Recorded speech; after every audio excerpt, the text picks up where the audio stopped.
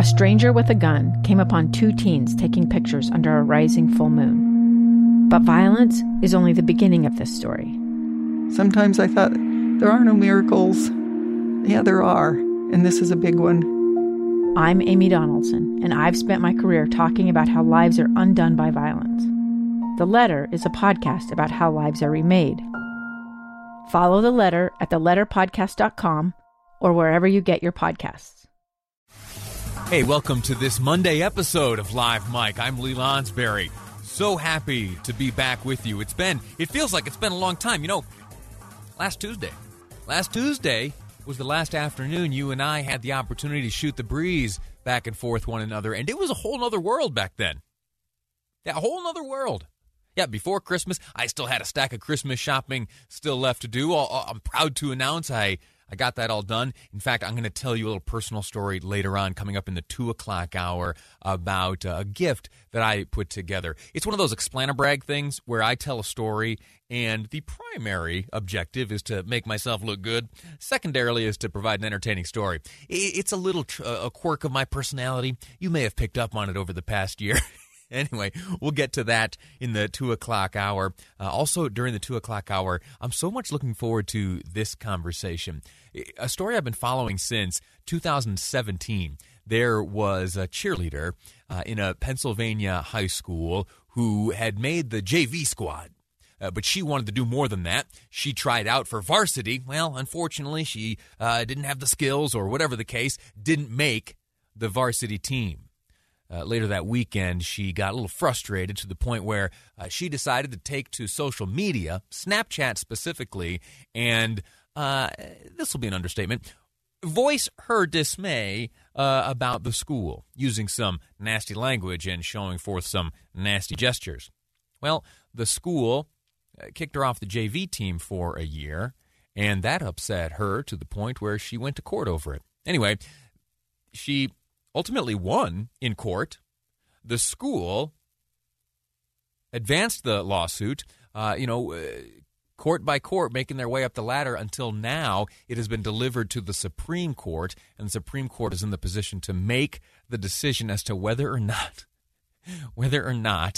this cheerleader complaining about her school and coaches because she didn't make the varsity team and in turn was then dismissed from the JV team because of the nature of the language she used, is that a violation of the First Amendment?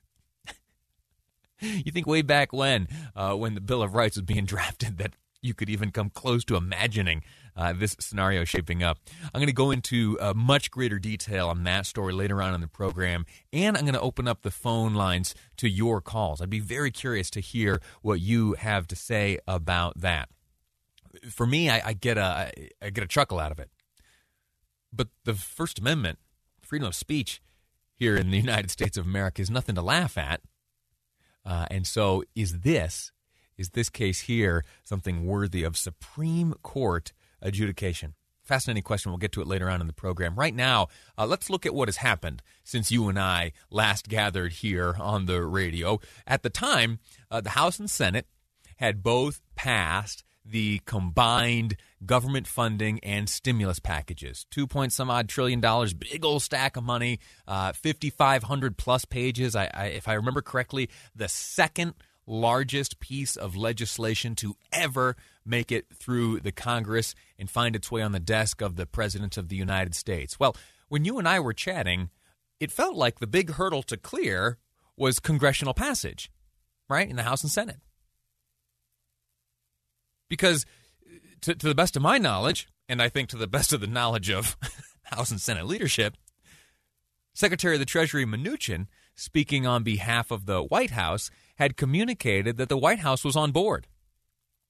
That this deal, if it passed the Congress, it was just a rubber stamp on its way to law. Well. I said goodbye to you on Tuesday about what was it, 2 o'clock? There was a basketball game that day? Yeah. That's going to happen later on this week, too. They're taking another hour away from me to give you basketball. Totally worth it. I support it 100%. Love BYU Cougars. As I wrapped up the day, I thought the next time you and I chatted, we would be looking at, how this would be implemented, how the checks would be delivered, And, well, it turns out, long story short, we are going to get to that point. But there was a wrench thrown in the gearwork Tuesday night by the president. He, on Twitter, as he's known to do, put out a video. It was about 4 minutes long. And in that video, he really communicated two major points. One was a concern that's shared by, honestly, almost all lawmakers. And it is the tactic by individual members of Congress and supported by leadership to, when there is a piece of legislation that must pass, creatively called a must-pass bill, like government funding or funding the Department of Defense, lawmakers will just toss things in. Effectively earmarks, but those are illegal or something, so we don't call them that. But essentially, items will be dropped into must-pass pieces of legislation. And the president caught wind of this. And he caught wind of some of the details when he took to Twitter on last Tuesday night, voicing some of those concerns. That's the first point he made. I'll get to the second in just a moment, but here's what the president observed. It really is a disgrace. For example, among the more than 5,000 pages in this bill, which nobody in Congress has read because of its length and complexity, it's called the COVID Relief Bill, but it has almost nothing to do with COVID. This bill contains $85.5 million for assistance to Cambodia, $134 million to Burma, $1.3 billion for Egypt and the Egyptian military. The president here continues for 90 more seconds, itemizing just a tiny sliver of the long list of additions placed within this $2 trillion piece of legislation, second largest in the history of this nation. And as he shared that information, the point that he was making is that it's unacceptable to exploit must-pass legislation in this fashion. He then pivoted a bit to another issue contained within the legislation, and that was the $600. The $600, claiming that amount was insultingly low and that we ought to be on the receiving end as qualifying Americans $2,000 apiece. This 2-year period must be withdrawn, which will allow the owners to obtain financing and get their restaurants back in condition. Congress can terminate it at a much later date, but 2 years is not acceptable. It's not enough. Congress found plenty of money for foreign countries, lobbyists, and special interests while sending the bare minimum to the American people who need it. It wasn't their fault. It was China's fault, not their fault. I am asking Congress to amend this bill and increase the ridiculously low $600 to $2,000 or $4,000 for a couple. That was curveball number one. The president last Tuesday voicing a hesitancy and what seemed to be, a pretty clear-cut decision on his part to veto this bill. Well, last night things changed. The president signed it. It is now law. He sent some notes back. He'd like to see some additional legislation evaluated and passed. He did some redlining in the bill that he signed, which is interesting because redlining is not in the way that he did it, making notes on the document and sending it back to Congress after signing it. That carries no weight. It is not part of what they call regular order. No member of Congress in leadership or in the rank and file position, no one is compelled to do anything, nor is anyone compelled, namely the Senate, to augment the $600 to $2,000. So what we're left with now is 3, 4, 5 days of some drama, but ultimately back to the position in which we believed ourselves to be Tuesday afternoon before you and I said goodbye. Where does that leave you? It likely leaves you on the receiving end of $600. $1,200 for a couple, plus some money for your dependents. And the question is, a question that we asked last week, and I'll revive here today. I've got some great responses on Facebook I'll share with you. But will you spend or save this money or something else?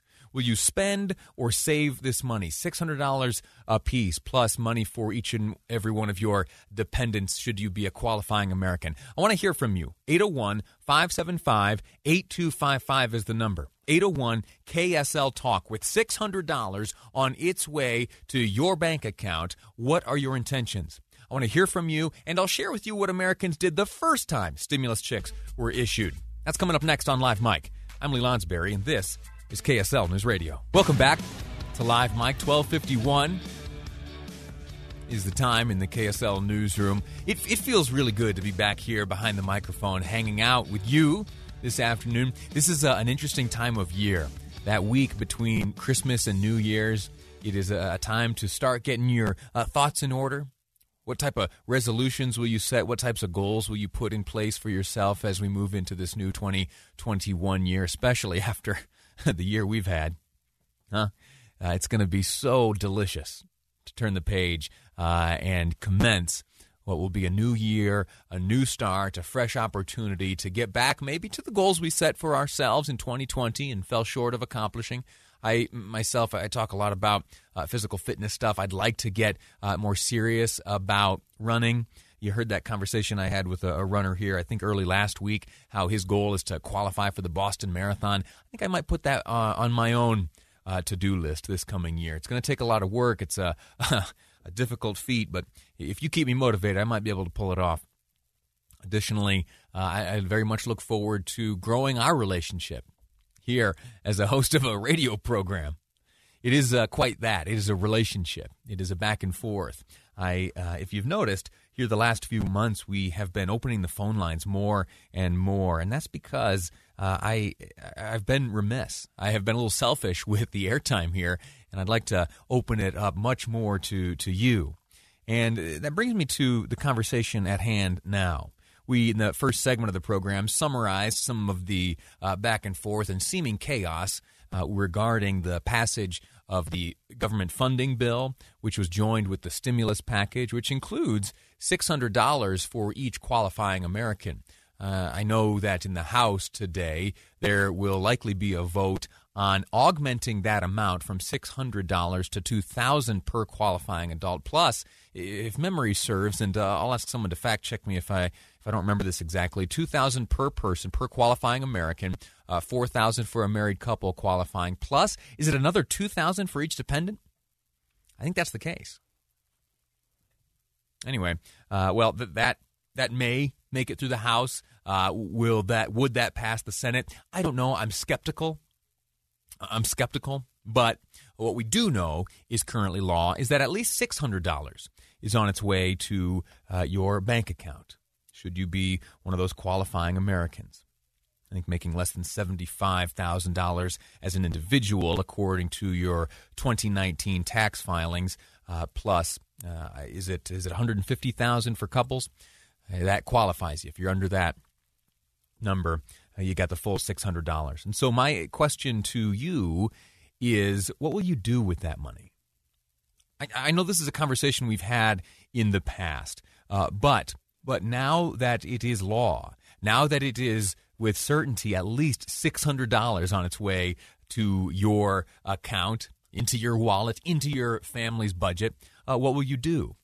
I have been blown away by the number of Facebook responses to that question. We'll get to those in just a moment. We're going to go to the phones in just a moment. But before we get to your input here, and of course, the text message line is wide open, 57500. It's the Utah Community Credit Union text line. Going back to the first stimulus, those were the $1,200 checks. I'm sure you remember those.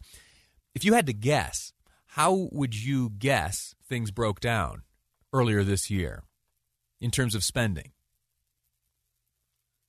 The idea was to stimulate the economy, get some movement going there, right? Some of these businesses that have been so impacted, get some money flowing through their registers, participate in the cyclical nature of the economy. Well, it turns out only about 29% of Americans took that route. Only about 29% of Americans on the receiving end of that $1,200 stimulus check bought things like food and clothing and consumer goods. The remaining Americans, 36% of them, socked that money away into savings. And then similar to that, 35% used the stimulus payments of $1,200 for debt repayment. What do you do now? What do you do now? Let's go to the phones. First caller, Bryce from Springville, has some views on this. Bryce, welcome to the program. Thanks for listening and thanks for calling.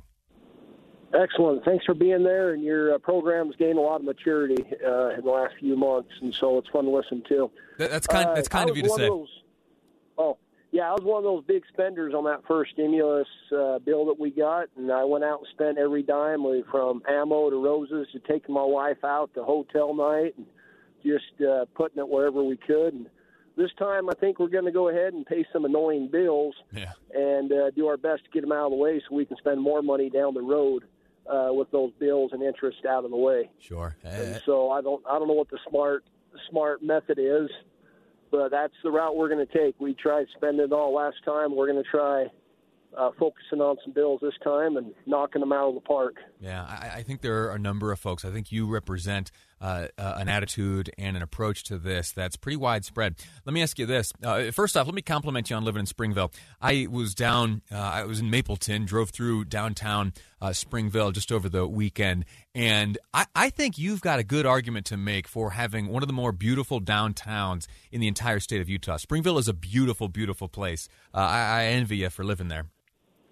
It is. We've come a long way. We got a long way to go, and I'm afraid that the economic evolution is a monster that is constantly that needs to be fed, and hopefully we make good things better. But there's a lot of things that come with growing, and sometimes it's trying to drink water out of a fire hose, but we'll do our best. Springville is a great, wonderful, amazing place.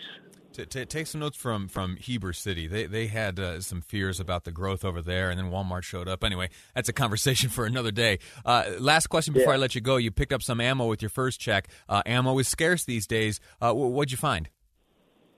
Well, I got 30-30, 308. I got 357, and then I have a shotgun that my grandpa left me. It's a lever action 12 gauge. Oh, very cool. And I only want people to hear my side of the story if I ever have to tell it. That's the way. Much of those calibers are reloadable. Do you do any reloading yourself? I have friends that do. They have the knowledge.